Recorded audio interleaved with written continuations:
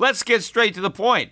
You want to grow your portfolio to deal with the rising cost of inflation, to pay off your debt or your mortgage, pretty much anything standing in the way of you and financial freedom, right? Well, with Yahoo Finance, you can get access to the news, data, and tools that you need in order to help you reach that financial freedom. And when it comes to your financial future, you think you've done it all. You've saved, you've researched, you've invested all that you can. And now you need to take those investments to the next level by using what every financial great uses. Yahoo Finance. For more than 25 years, Yahoo Finance has been the brand behind every great investor. They're the #1 finance destination, producing a holistic look at the financial news cycle, including breaking news, original perspectives, analyst ratings, independent research, customizable charts, and so much more. For comprehensive financial news and analysis, visit the brand behind every great investor, yahoofinance.com, the #1 financial destination. That's yahoofinance.com.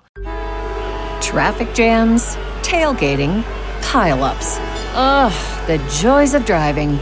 How could it get worse? The federal government wants to have a say in what you drive. That's right. The Biden administration's EPA is pushing mandates that would ban 2 out of every 3 vehicles on the road today. Don't let Washington become your backseat driver. Protect the freedom of driving your way. Visit EnergyCitizens.org. Paid for by the American Petroleum Institute. The Peter Schiff Show. Well, Donald Trump was right. He actually lived up to expectations. In fact, he may have actually exceeded them when it comes to the magnitude of the tax cut that he proposed on schedule. On Wednesday, today, Donald Trump unveiled his idea for what could well be the biggest tax cut in American history. Now, ordinarily, I would be all in favor of the biggest tax cut in American history if it was accompanied by the biggest spending cuts in American history, because government costs what it spends, right? You have to pay for government one way or another. And so if you're going to have big government and you're going to spend all kinds of money, the most efficient way to raise the money is through taxation. And of course, the most efficient form of taxation would be a consumption tax, a sales tax, tariffs, not an income tax. I mean, an income tax is the worst way to raise revenue. But an even worse way to raise revenue is by going into debt, borrowing money and then printing money that's going to cause prices to rise and eventually interest rates to rise, and ultimately is going to result in enormous tax hikes to repay all the money that you borrowed. And so what Donald Trump is doing is he is offering an enormous tax cut, but no spending cuts. And what they are saying is that, well, the tax cuts will simply pay for themselves because there will be so much extra economic growth that the government will make up for the difference based on more people working and based on people having higher incomes. And even though the tax rates are lower, the net payments will be higher. None of this is true. These tax cuts are so enormous that there is no way that the economic growth can make up the difference, even if we get the higher economic growth. But of course, one of the bigger issues that people aren't talking about will be the impact on higher interest rates, which will certainly be a result of much larger deficits and even faster economic growth. We are going to have much higher interest rates, which will crush the Treasury, because not only are they going to lose enormous sums of money based on these tax cuts, but government spending is going to increase. Even if these tax cuts produce some extra economic growth and maybe some people leave welfare and get jobs, right, which would reduce the government outlays, the extra interest that the government is going to have to pay on the existing debt, let alone all of the incremental borrowing that is going to be required to finance these massive tax cuts, the government is going to face a dramatic increase in the amount of money that it spends. So its expenditures are going to be going way up, while its revenues are going to be going way down. And I think we're looking at budget deficits easily close to, if not exceeding, $2 trillion a year, right? Which would be a record. I mean, by far, we would surpass any deficits that we had under Obama. And of course, if we end up going into a recession in the next few months or in the next year, then of course the deficits will be even larger as a result of the slowdown in the economy. But let's get into the specifics of what Trump is proposing. Although one thing that maybe they have up their sleeve, and first, it could just be obviously just a bargaining chip, right? The president is asking for the stars and he may settle for the moon, right? Obviously, he's asking for enormous tax cuts, leaving himself a lot of room to negotiate to try to bring down the size of the cuts. But another thing that could potentially be what they have in mind, and I actually might be in favor of this approach. I mean, it is kind of a gamble, really a riverboat gamble, but there's an old expression, starve the beast.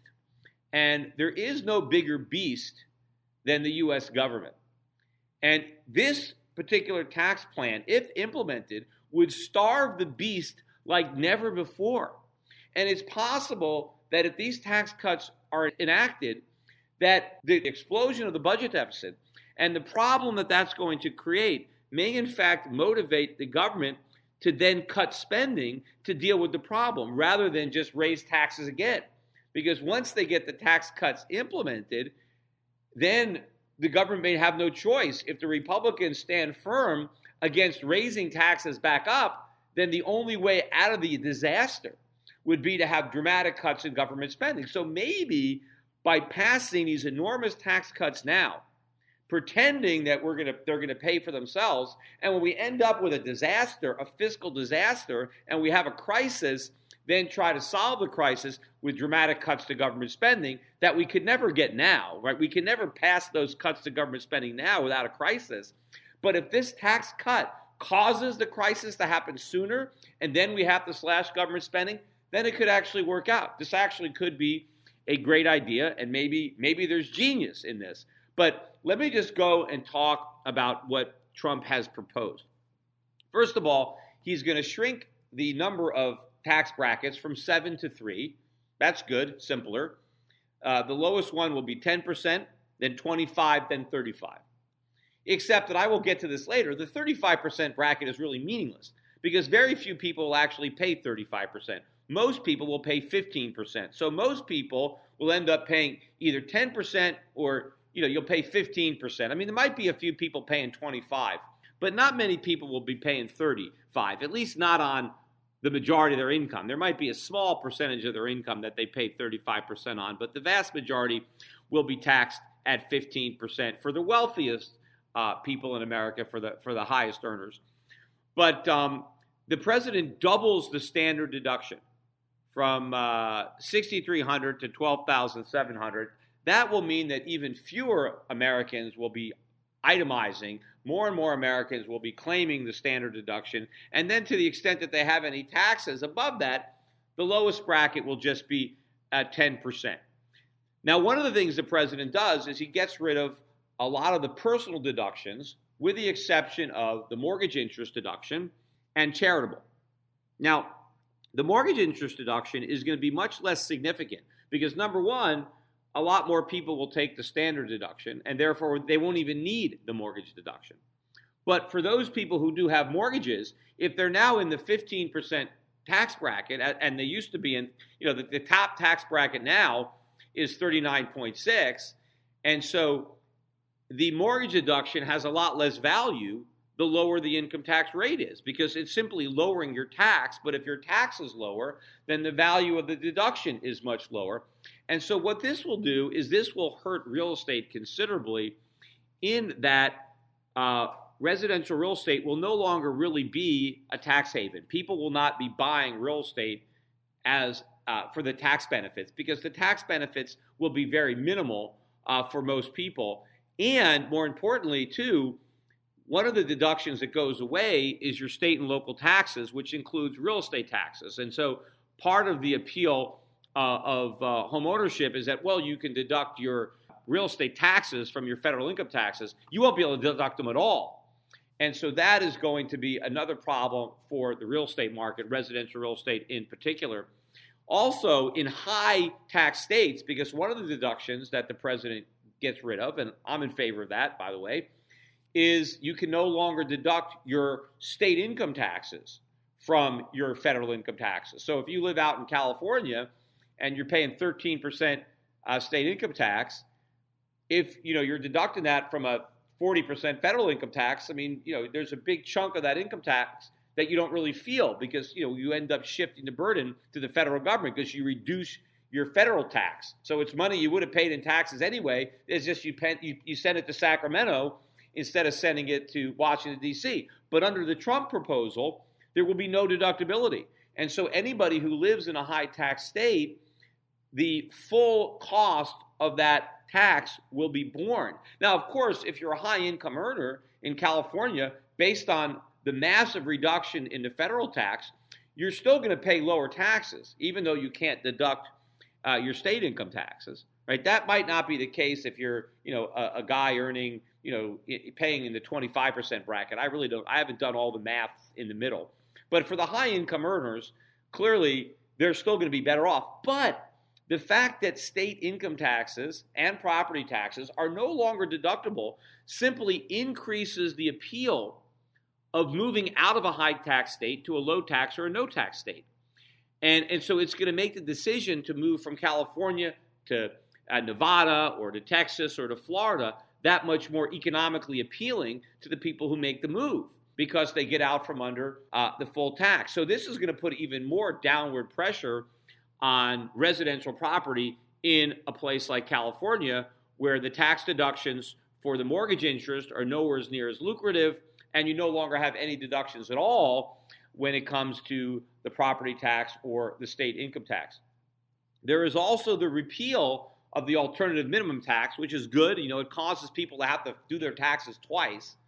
But the repeal of the AMT is going to be critical to helping all the high income earners lower their tax rate down to 15%. And I'm going to get into that because that is the biggest potential flaw as far as costing the government massive revenues, right? If you think that's a flaw. The capital gains tax rate stays the same, but they are getting rid of the Obamacare tax, which is 3.8%. They repeal that too. So that basically brings the capital gains tax rate down from 23.8% to 20%. They also repeal the estate tax, which is fantastic. I mean, we should do this no matter what. I mean, this is a no-brainer because the government derives very little revenue from the estate tax, but it does enormous economic damage. So this is a good thing no matter what. I mean, the estate tax needs to be abolished, and it's a win-win. I mean, it's the government's going to end up with more money because of the estate tax being eliminated, because it will mean that businesses can thrive and be passed on from generation to generation rather than having to be forced liquidated to pay the estate tax. And it will also, people waste a lot of money putting together estate planning, trying to avoid the tax, will free up all those resources. And so that's a great deal. The corporate tax, and this is where I want to spend the bulk of the time on this podcast, kind of dissecting and going over what the president is proposing. So he wants to lower the corporate tax rate from 35% to 15%. That's great. I mean, I'd like to abolish the corporate income tax. I mean, in fact, I'd like to abolish the income tax entirely. But of course, I also want to shrink government dramatically too to enable that. But he's lowering it from 35 to 15%. But the tax on corporate dividends, right? That is going to stay the same. So that's going to be 20%. So basically, if a corporation pays 15% tax and then it pays out a dividend to its shareholders, and they pay a 20% tax on what they get, right? So what is it about? I think it ends up about 32%, because you can't just add them together because it's about a net taxation. You still have a double taxation, but the net effect is that the tax rate is 32%. And of course, if the company doesn't pay a dividend, if it just holds on to its retained earnings, it just pays the 15% and it has lots of money to invest. Now, I read that on overseas profits, the tax will be zero. So U.S. corporations that are generating profits abroad will pay no income tax on those profits. Now, of course, if they pay a dividend to their shareholders, the dividend will be taxed at 20% there. So that's an effective 20% tax on your overseas profits. But this is where it really gets interesting, is that the president wants to apply this to partnerships, LLCs, pass-through entities. I don't see how there's any way this can happen unless, you're deliberately trying to starve the beast. I mean, there's no way that you can believe that a cut of this magnitude would pay for itself. Right now, if you are a high earner, you are paying 43.4% or something like that federal tax, the 3.8% Obamacare and 39.6% top rate.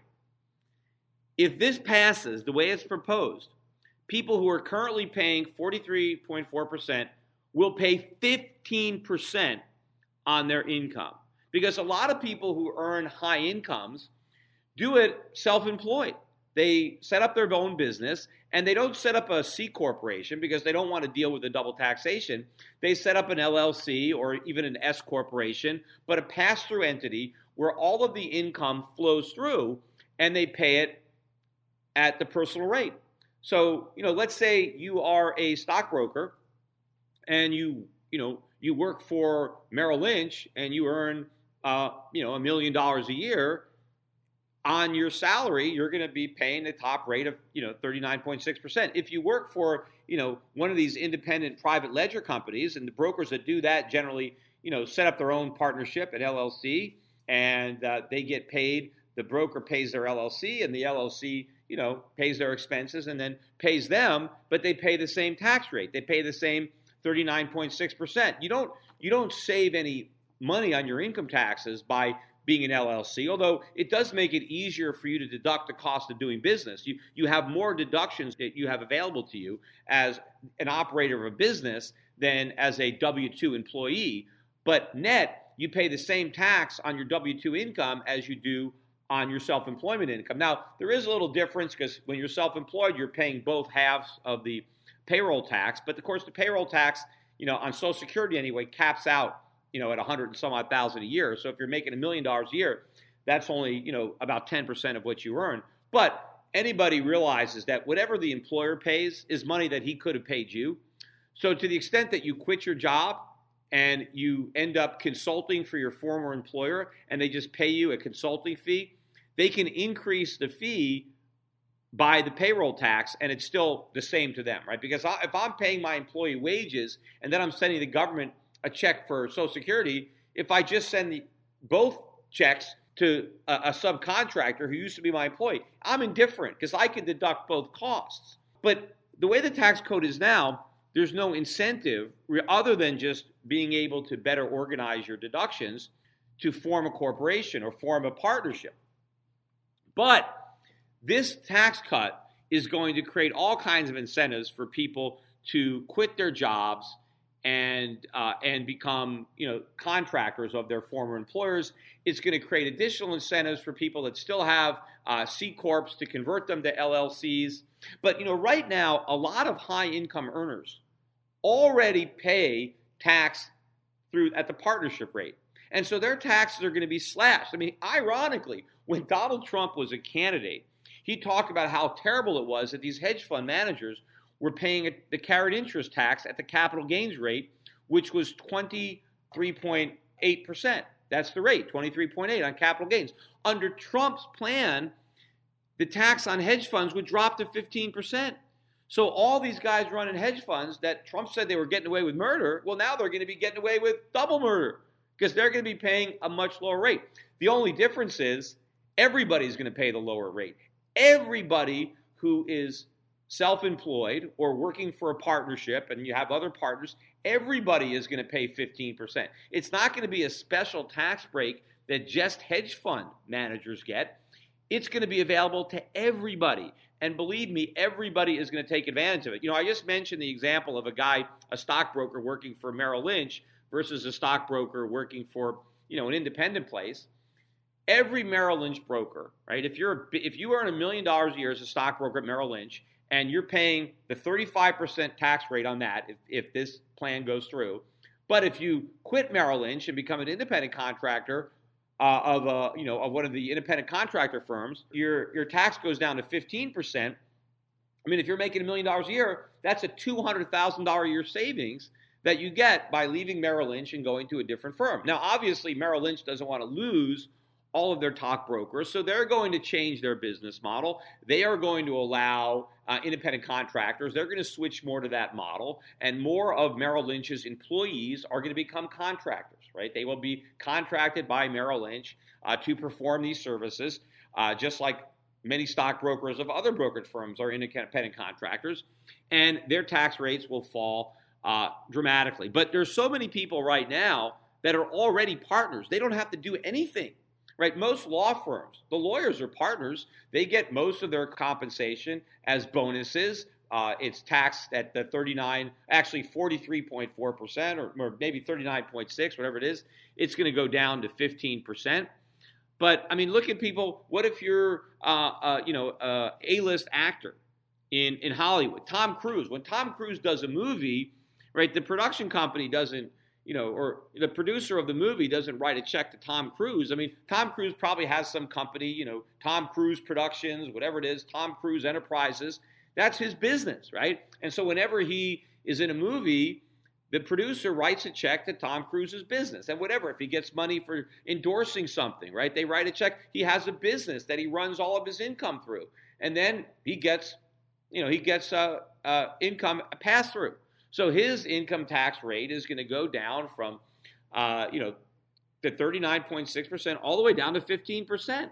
Right? All these high income earning people are going to see a massive reduction. Now, some people, if you're a CEO of a corporation and you got a big salary from that corporation, you're paying 35%. But obviously, a lot of these big time CEOs are going to want to restructure their compensation so that they're not actually employees of the company. I mean, they're outsourcing. I mean, you can outsource. I can set up a company, CEO Enterprises, and say, hey, I provide CEO services for companies, right? I outsource CEOs. I mean, all kinds of executives. I mean, a lot of people now, when they hire people through agencies, right? They hire employees through agencies, and they're not, and so the same thing could happen for executives, higher-priced executives. They could set up companies to outsource their services so that they can get around the high tax rate. I mean, there's a massive incentive that when you have 20 percentage point difference between 35% and 15%, that's a pretty big incentive for people to just, jiggle their affairs around. In fact, this is going to be great for accountants because the accountants are going to be very busy setting up LLCs for everybody. And, of course, these partnership returns, this is going to be a lot more complicated. Even though there's fewer personal deductions, all the business deductions are still there. And, in fact, when people go from being employees to being independent contractors of their own LLC, there's going to be a lot more when it comes to accounting. Because this is not a revenue tax. It's not like a flat tax. It's still an income tax. You still get to deduct all of your expenses from your revenue before you can, you compute your tax. So this will, in fact, be a boon for lawyers, although estate planners are going to lose out, at least for now, right? Because people are not going to have an estate tax. Although, even if they get rid of the estate tax, what's the odds it's going to stay dead? I mean, it can be brought back to life in the future by another Congress or another president. So I don't know that people are going to stop their estate planning because, how permanent is this, right? I mean, and of course, this is going to have to be temporary anyway, I say, because there's no way that they get this through. I mean, it's a huge revenue loser, so it has to be temporary. It has to be 10 years. But believe me, this will do a lot of damage to the federal government's balance sheet in 10 years as far as the enormity of the red ink that is going to be piled on as a result of all these tax cuts. Now, I am not going to say that these tax cuts will not lead to some additional economic growth. I mean, obviously, if you leave this money in the private sector, right, it is going to grow the economy more than sending it to the government. But the problem is the government is going to have to print up a tremendous amount of money, or the Federal Reserve, in order to pay for all the government expenses that are now going to be unpaid for because we are no longer taking the tax revenue from the private sector. And so that is going to cause two things that are going to happen. That is going to hurt the economy, and it's going to hurt a lot of people in the middle class, even though they are going to get an increase in the standard deduction. And, of course, there are a lot of people that don't even pay income taxes now, right? You got 45% of Americans who don't even pay income taxes. They are going to be hit hard by the inflation tax, because what's going to happen is when the government has to print all this additional money, right, or the Federal Reserve has to print all this money to monetize all these deficits, you're going to see a big increase in consumer prices. I mean, consumer prices are already accelerating. That trend is just going to go ballistic. But also think about interest rates, right? The government has $20 trillion in debt. I mean, if we're going to hit $20 trillion, I think, this month, right? We hit the debt ceiling, we hit $20 trillion. If we have a faster growing economy and if we have bigger deficits, interest rates have to go up. They have to go up rather dramatically. And as interest rates go up, it costs the federal government an enormous amount of money to service the existing debt. Now, yes, some of those interest payments go to the Federal Reserve and it just remits it right back to the Treasury. But still, the majority of the treasuries are owned outside the government. They're owned in foreign countries or they're owned by private funds. And this is going to be an enormous drain on the budget to have to pay the higher interest rates on this $20 trillion debt. Plus, they're going to have to pay higher interest rates on the $1 trillion to $2 trillion a year budget deficits that these tax cuts are going to produce and that higher interest rates are going to produce. Because obviously, where is the government going to get the money to pay the higher interest rates? Well, they're going to borrow that too. So the deficit just explodes. And if the Federal Reserve wants to prevent interest rates from going to the moon, then they're just going to have to step up their quantitative easing. But remember, they're talking about quantitative tightening right now. They're talking about shrinking their balance sheet. Well, how are they going to shrink their balance sheet? How are they going to be sellers of treasuries, which is what they are, even if they don't sell? If they let the treasury mature, now that's an extra treasury that the government has to sell in order to repay the Fed. So in addition to the enormous deficits that will be produced by these tax cuts and rising interest rates, the government is also going to have to sell enough treasuries to pay off the Fed, which they can't do. So in order to make this thing even remotely feasible, they're going to have to, launch QE4. They're going to have to print enormous amounts of money, which is exactly what I've been saying that they're going to do. What is this going to do to the dollar? The dollar is going to tank. If you remember, the larger deficits that were caused by the Bush tax cuts caused the dollar to fall almost 40%. Well, these Trump tax cuts, should they actually be passed, are so much bigger than the Bush tax cuts, right? The impact on the deficit is going to be much bigger. Plus, we have a much bigger debt now. Plus, the economy is far more screwed up now than it was when George Bush was elected. I mean, the bubble that we have now, the reckless monetary policies of Bernanke and Yellen dwarf anything that Greenspan did. And, of course, the problems that Trump has inherited from Obama that are much bigger than the ones that Bush inherited from Clinton. So the dollar will fall much more as a result of this. Gold will take off. I mean, initially people are excited. Oh, yeah, tax cuts. This is great. It's going to stimulate the economy.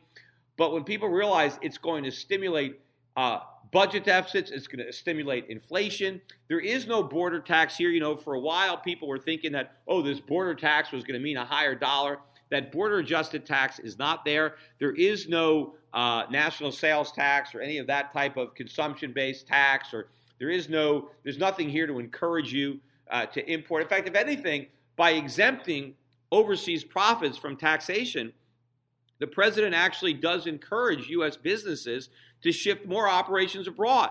Because if they're earning money in the U.S., they're paying a 15% tax. If they're earning money in another country, they're paying zero tax. Well, zero is lower than 15. In fact, the way this is set up, if I have a business, in the United States, I can move it to the Cayman Islands. I can move it to the Bahamas and pay zero income taxes when I repatriate the profit. So there's an incentive to do that. Now, when you lower the top tax rate to 15%, will somebody move their business, let's say, from Ohio to the Cayman Islands to save 15%? I don't know. It's a big move, right? But big multinational companies, they have offices all around the world anyway. And to the extent that they're going to do more business, they might as well do more business offshore. But of course, when they do business offshore, they have to pay the tax rate of whatever country they're doing business in. So if our tax rate is 15%, it certainly isn't going to make sense for an American business to operate in France or the UK where the rates are higher. But to the extent that they can put some of their business, in Singapore where the rates are lower, or in the Cayman Islands where the rates are zero, they will try to do that because now they can bring the money back tax-free. So, none of this is going to be good for the dollar. All of this is bad for the dollar, and therefore this is, if it gets passed like this, for people who are investing internationally, who are following my strategy, this is going to be a home run. This is just going to accelerate the gains that I thought we were already about to earn. But of course, I don't know that this can get passed. It depends on the Republicans. See, will Republicans vote for a tax cut that will produce massive, unprecedented debt and deficits? Now, they might do it simply because of what I said earlier in this podcast, starving the beast. These tax cuts could ultimately cause massive spending cuts because there'll be no way that we can get out of the fiscal mess other than either defaulting on our obligations, defaulting on our treasuries, or we're going to have some massive cuts in government spending. Because it might also be hard for Republicans to resist these tax cuts. I mean, who can resist taking the top tax rate really down on investment income from a partnership from 43.4% all the way down to 15%? And this cuts taxes, on the lower income people as well. I mean, it's across the board, massive tax cuts. But nowhere is it more massive than on the rich, the people who are the highest earners. And obviously, too, they pay the most taxes. So normally any tax cut will disproportionately benefit the rich because the rich disproportionately pay the tax. The 1%, the top 1% pays almost half of the federal income tax. But since this cut is so enormous for the top 1%, that part alone is going to cost the U.S. government probably $300 billion a year in lost tax revenue. The corporate tax, they're saying $200 billion. They're getting rid of the AMT. It's going to cost the government well over $500 billion a year in lost revenue, maybe $7. That's hard to say. Could be even more than that. But of course, higher interest rates on the bigger deficits and on the existing national debt, they can add another few hundred billion to an already national budget deficit that's $700 billion. So you add all the revenue loss, you add the increased expenditures, and again, you're getting around $2 trillion a year for budget deficits. So, this is just enormous. But the question is, will Republicans be able to say no to tax cuts this big? Right? Even the Republicans that are in states like California, where you can no longer deduct your state income tax, you're still talking about huge tax cuts for California residents because of the massive reduction in the federal top rate. Now, yes, it does create more incentives for those residents to leave California and go to another state. But will Republicans vote against the biggest tax cut ever based on the fact that it adds to the debt? And, of course, you've got so many Republicans who are going to come up with all this nonsense that's going to say, it doesn't add to the debt. It's going to pay for itself. We're closing some loopholes, and we're going to get all this growth. But you know what? They can give it a try and see what happens. And I already know what's going to happen. They're not going to pay for themselves. The deficit is going to skyrocket. And then what is the solution? Is the solution to get rid of the tax cuts because they obviously didn't pay for themselves? Well, what Republicans are going to want to vote for that? The alternative is, let's cut spending. And I think if we have such enormous deficits and there is a fiscal crisis, then you might get a lot of Republicans who would vote to cut spending when they had no other choice. So again, if there's method to the madness, that's it. Today's financial advisors behave like pro wrestling TV commentators. They scream that the recovery is strong, debt is manageable, inflation is low, and that the Federal Reserve has everything under control. They may be oblivious, but the danger is real. Looking beyond the media hype can open a world of broader investing ideas. Euro Pacific Capital is a registered investment advisor that offers stock-focused wealth management services that closely follow the strategy of our founder and CEO, Peter Schiff. We concentrate on those countries that are more closely in tune with Peter's vision of how capitalism is supposed to work. And these investments are not hard to find, provided you know where to look. Isn't it time you change the channel and let Euro Pacific put a little reality back into your portfolio? If you live in the United States and have $25,000 or more to invest, call 800-727-7922. That's 800-727-7922. Non-U.S. residents access similar strategies through Euro Pacific Bank at europacbank.com. Euro Pacific Capital and Euro Pacific Bank are affiliated companies. Hi, this is Peter Schiff, and long before foreign governments were buying gold, I urged my clients to put 5 to 10% of their portfolios into physical precious metals. Despite gold's massive rise over the last decade, I still think that a 5 to 10% allocation to gold and silver is a smart investment decision. But buyers have to beware. Big TV gold dealers push all sorts of coins that are poor investments. Bait and switch deals, price protection guarantees, leveraged gold accounts. These are just a few of the sleazy tactics used to swindle inexperienced gold buyers. My gold company is different. We never offer a coin or bar unless I consider it to be a good investment. I want my customers to be educated. That's why I'm offering you a free research report exposing the biggest scams and ripoffs in the industry.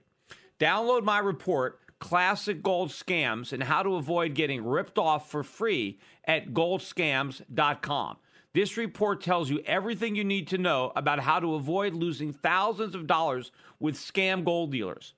It even tells you how to tell if a salesman is lying to you on the phone. This is a must-read for anyone considering a gold or silver investment. Download this free report today at goldscams.com. That's goldscams.com.